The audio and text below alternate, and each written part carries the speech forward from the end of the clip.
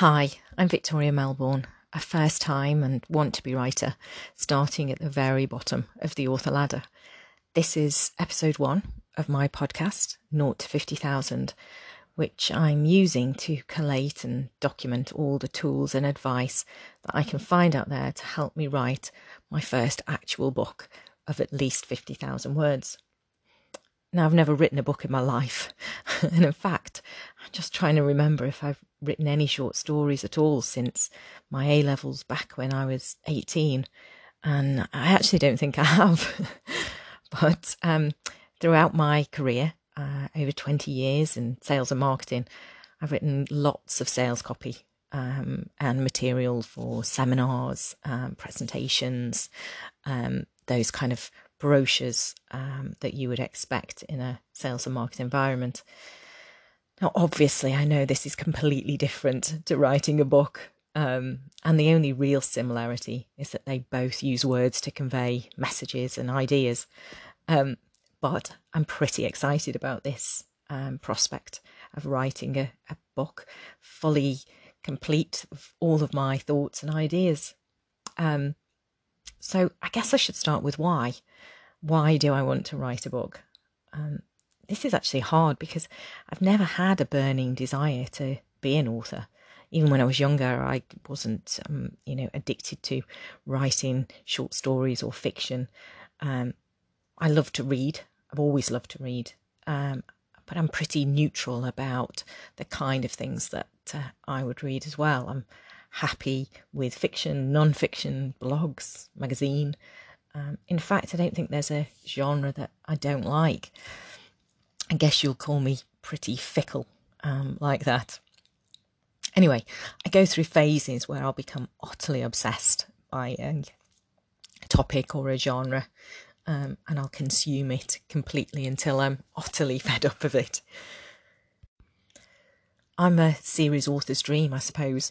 If I read something and I really like it, I'll go out of my way to find that author's back catalogue and consume that with great gusto, and initially look to subscribe for their upcoming series as well. So I am in the mindset of a series writer and series consumer. Anyway, having been a full-time consumer of books, but only a part-time writer for a long time, I had a seed of an idea where I thought perhaps I could write a book of my own, where I could really spend some time investigating my own thoughts and ideas on a topic. But obviously, this all comes with some doubts. And so I did consider, would I actually enjoy it, given the commitment and dedication needed to finish a book of 50,000 words. Also, could I actually restrict myself to one idea to write about? As I mentioned before, I'm pretty fickle in the things that I'll read, so sticking to one topic to write about could be equally challenging for me. Also, finding the time. I have a job, I have a family, and how could I fit writing in around that? It would have to be in addition to my existing responsibilities. It couldn't take away from them. So looking at if I could actually find the time to do that, that's going to be a challenge. But the biggest reservation, and I suspect this is the one that sits with you too, is would anyone actually want to read it? Once I've poured my heart and soul and time into this creation, will anybody be interested? But I suppose that kind of doubt never goes away. And even the most successful writers, when they sit down on page 1, probably have a similar doubt. So I spent time thinking about my whys. Why did I want to do it? Was this just a whim of mine, which has happened before with various other projects? Was this just a vanity project of me seeing if I could put the word author on my skills on LinkedIn?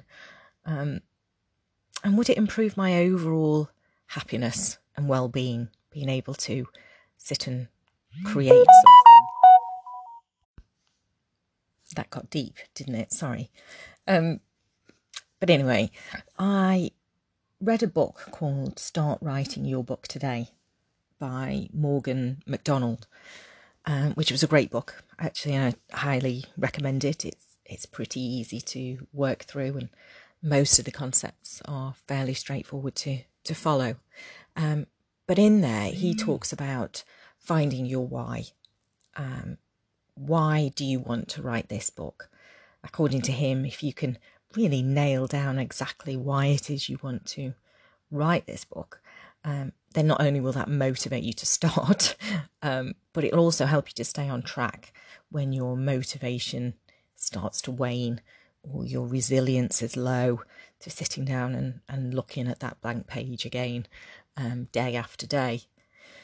So after quite a while of thinking this through and mulling over why this was so important to me, I decided on just 3 solid reasons of why I wanted to write a book of 50,000 words. The first one was I feel that at this point in my life I have knowledge on particular subjects and topics that some people find important and useful, and some people will definitely find helpful. And so that was pretty motivating for me to think, if I can find a way of using a book to pass on that information to people that they will find useful in their lives, then that's going to be very motivational for me. So that was the first one. The second one is it would be a huge achievement that I would be proud of. I have a long history of starting projects and not finishing them.